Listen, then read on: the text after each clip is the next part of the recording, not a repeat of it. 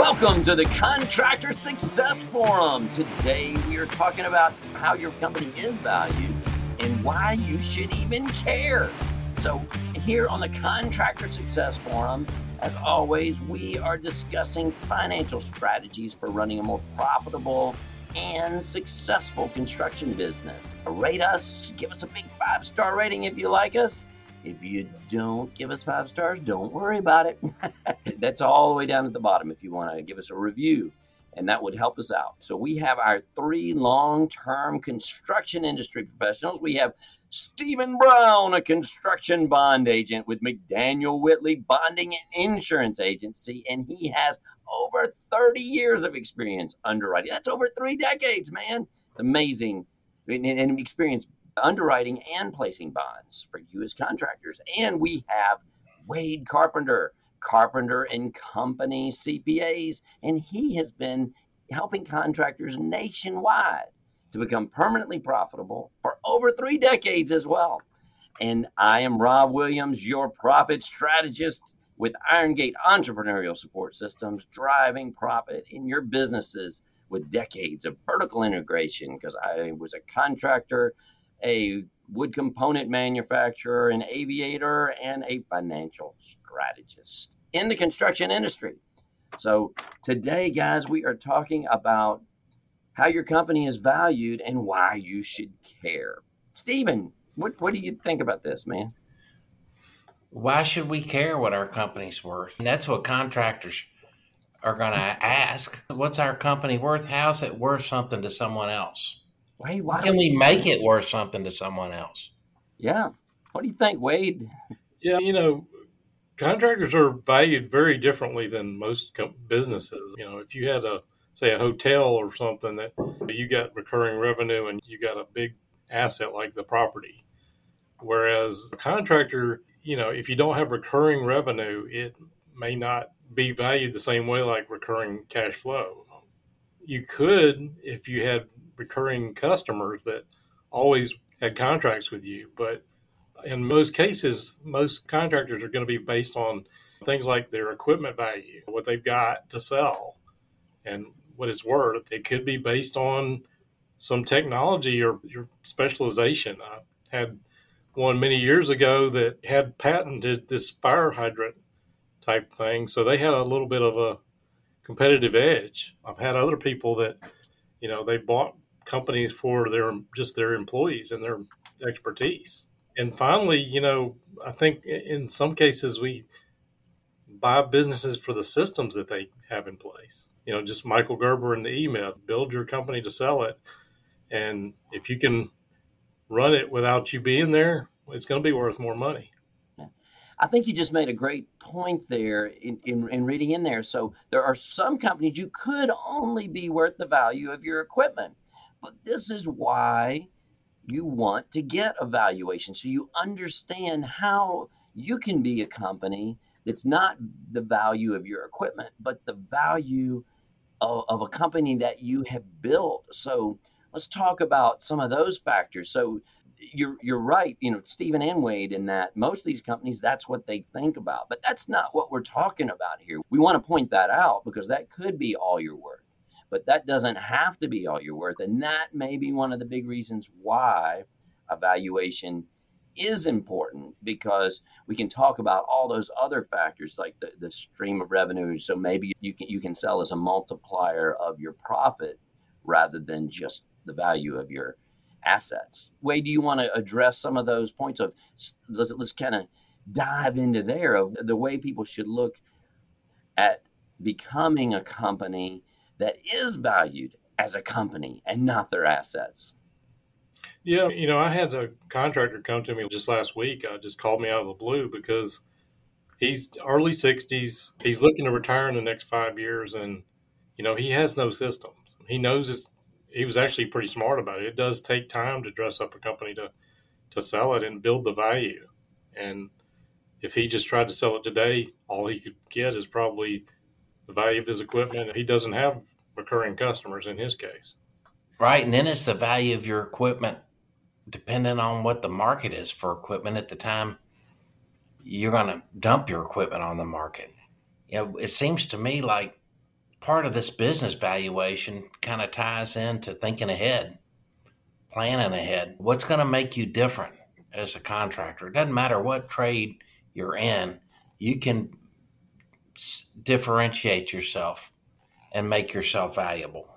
Would that be accurate? Absolutely. And if you're doing $2 million a year, a lot of people think that maybe they can sell their company for $2 million a year. Well, maybe you've built the systems that can do that, but a lot of times you can't. But other ones say, I could scale this up in a heartbeat. It should be worth $10 million.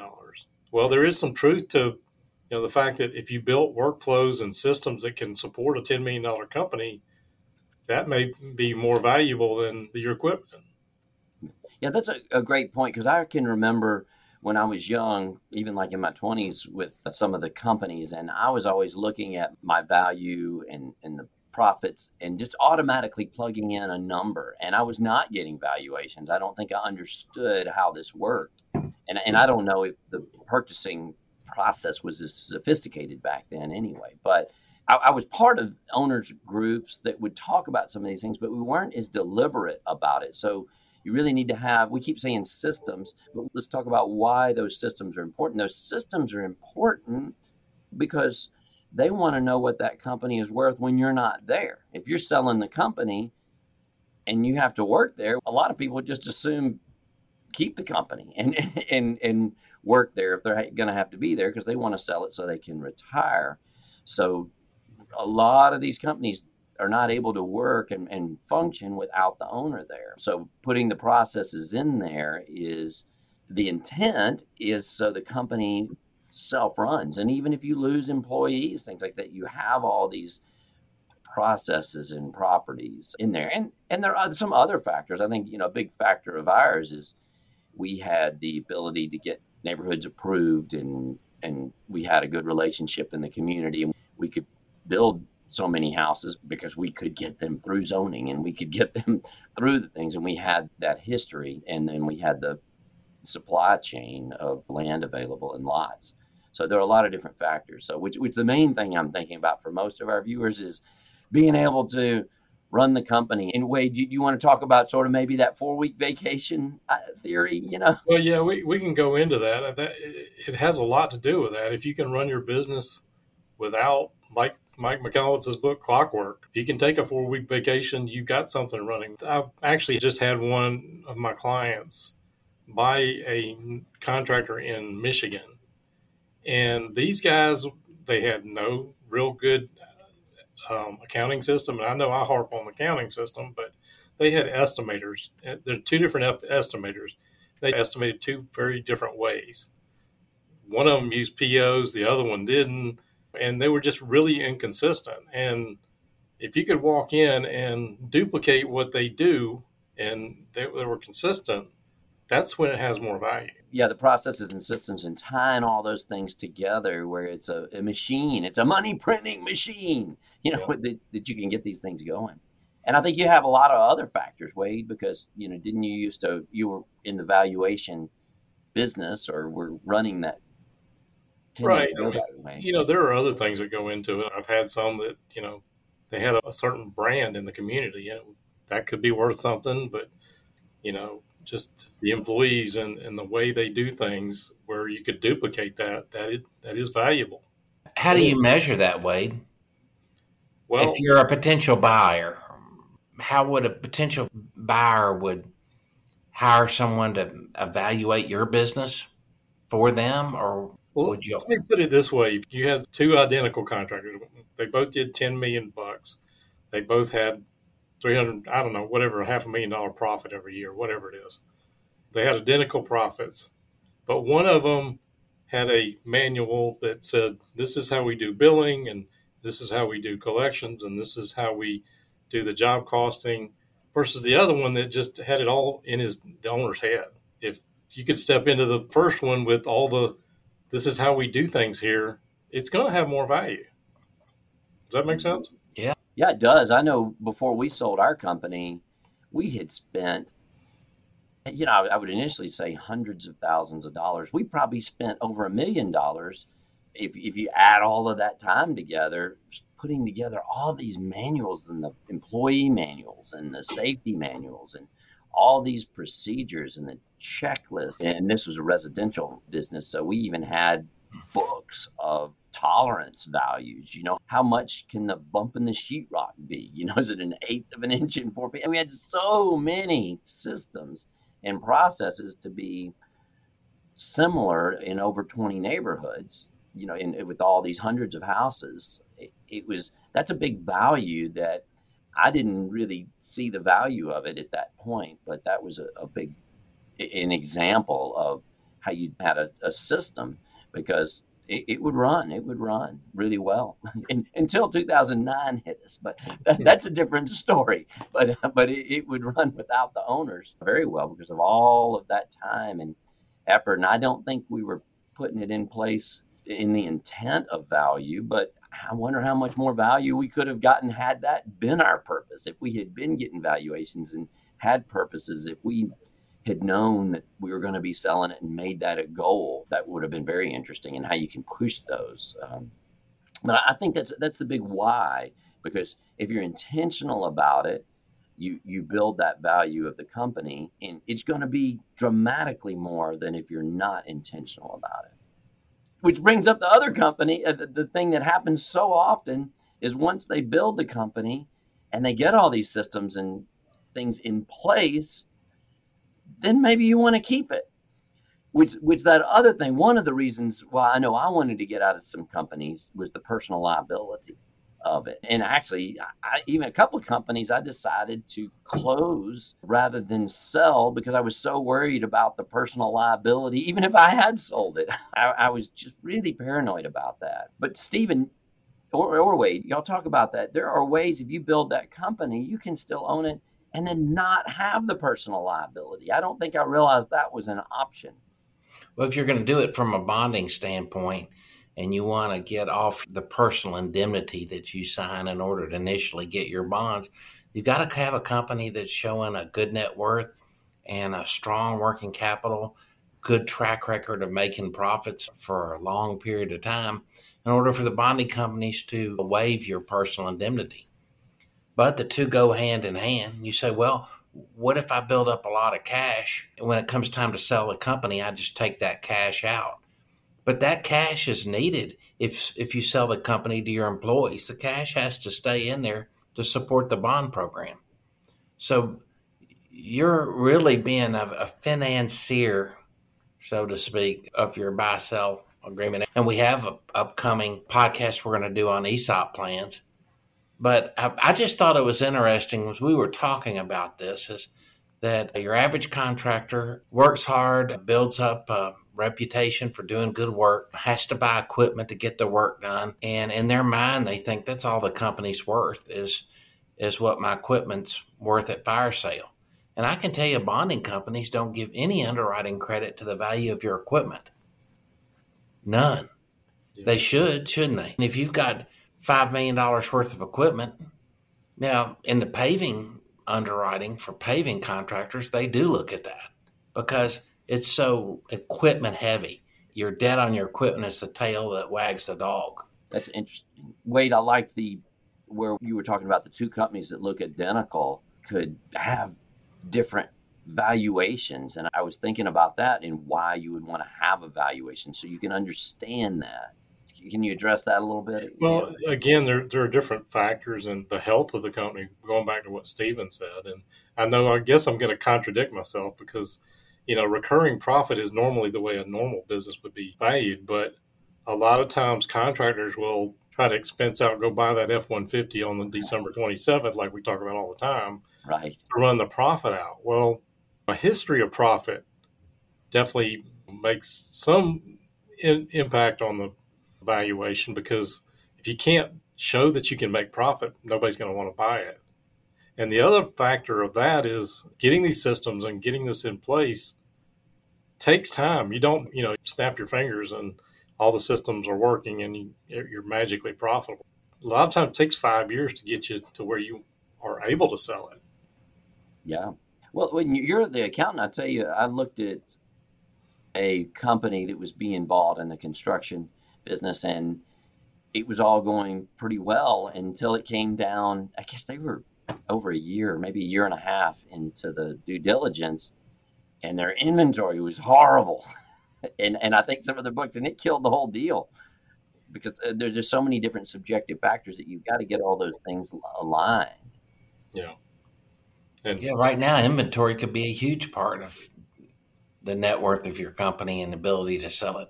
Yeah. And it wasn't the factor that they could just, okay, well, this is the new inventory. Okay, well, it was off by $200,000. Well, we'll just take $200,000 off the thing. Well, it was the whole deal was gone then because they didn't trust it. Didn't trust the numbers. Right. It just made the whole systems and the value, the whole multiplier effect is.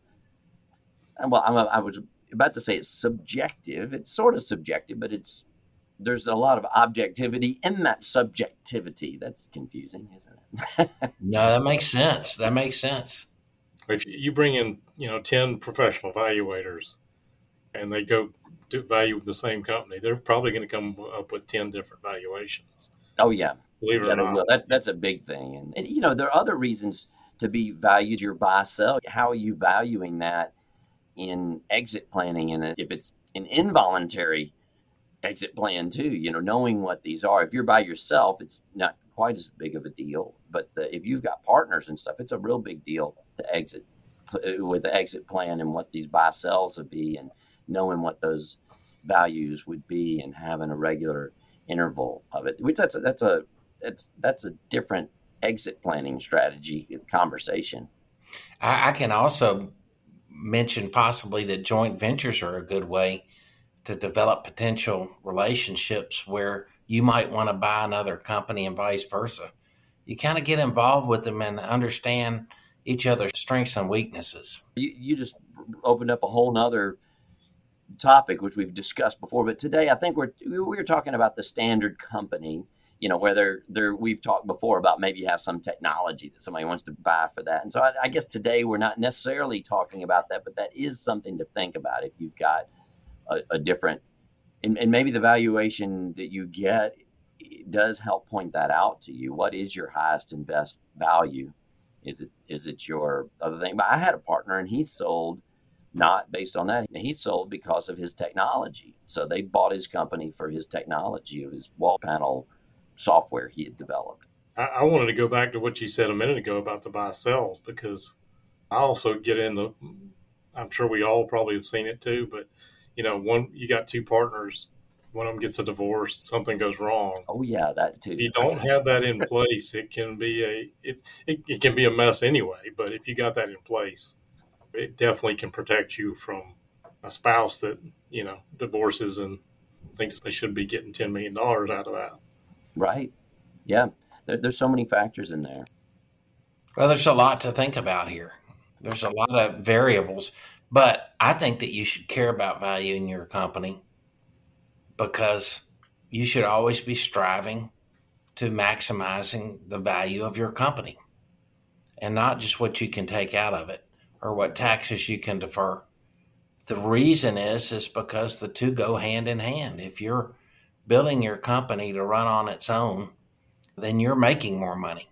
So whatever your motive is for having a company, knowing what your company's worth has value. One big thing that I kind of like to wrap it, we don't have to wrap it up right now, but the wrap up things is when you get that company and you value it and you've created something it's so valuable, then you may want to keep it. And that actually gives you more value to the company, because once you see this package and somebody starts bidding, then you're like, well, wait a minute, I'm a bidder too. I think I'll just bid for myself. You don't actually buy it, but I'll just bid in terms of I'm going to keep this in retirement. I may be on the beach somewhere, but I still own this company and it runs without me. So you may be your best buyer, and that may be your thing. But you need to become the buyer and understand through that valuation what you need to be looking at, because I've seen some companies, I don't want to get too specific because he might be listening to this, but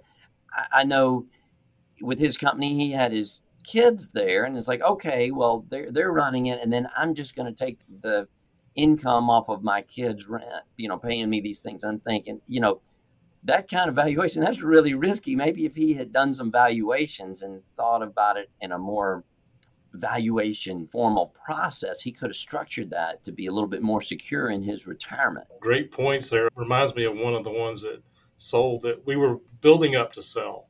And he got these processes in place, and he was finally able to take a vacation. He could never take a vacation before. And it started running on his own and probably running better when he wasn't there, believe it or not. And he started enjoying it again because he wanted to spend time with his wife and his grandkids and stuff like that. And now he could. And so it was amazing to see the transformation. You get to that point, instead of operating your company, you become an investor in your company. So through this valuation, so how can you become an investor? Maybe I should have started this out saying that. How do you become an investor in your company rather than just operating it? So, gosh, this is such a great topic. We can go on and on about this. I know I can tell looking at you guys, you guys are listening, but our brains, we're thinking of so many different things. So that's why we hesitate sometimes, because this can go on and on, but it's something that everybody should be thinking about. And reach out to us too. Let us know what concerns and questions you have, and we'll discuss that as well as a group. Final thought from me is it doesn't happen overnight. So if you're looking to get out of your business or change the path you're on, start today. Best time to plant a tree was 20 years ago. Second best time is today. So, again, it takes probably 5 years to build a company up to sell it. And so start today. All right. Great points. Well, thanks, guys. This has been the Contractor Success Forum. We have Stephen Brown, McDaniel Whitley Bonding, an insurance agency, and Wade Carpenter, Carpenter and Company CPAs. And I am Rob Williams with Irongate Entrepreneurial Support Systems. So like us, review us, keep listening to us, and tune in next time. See y'all.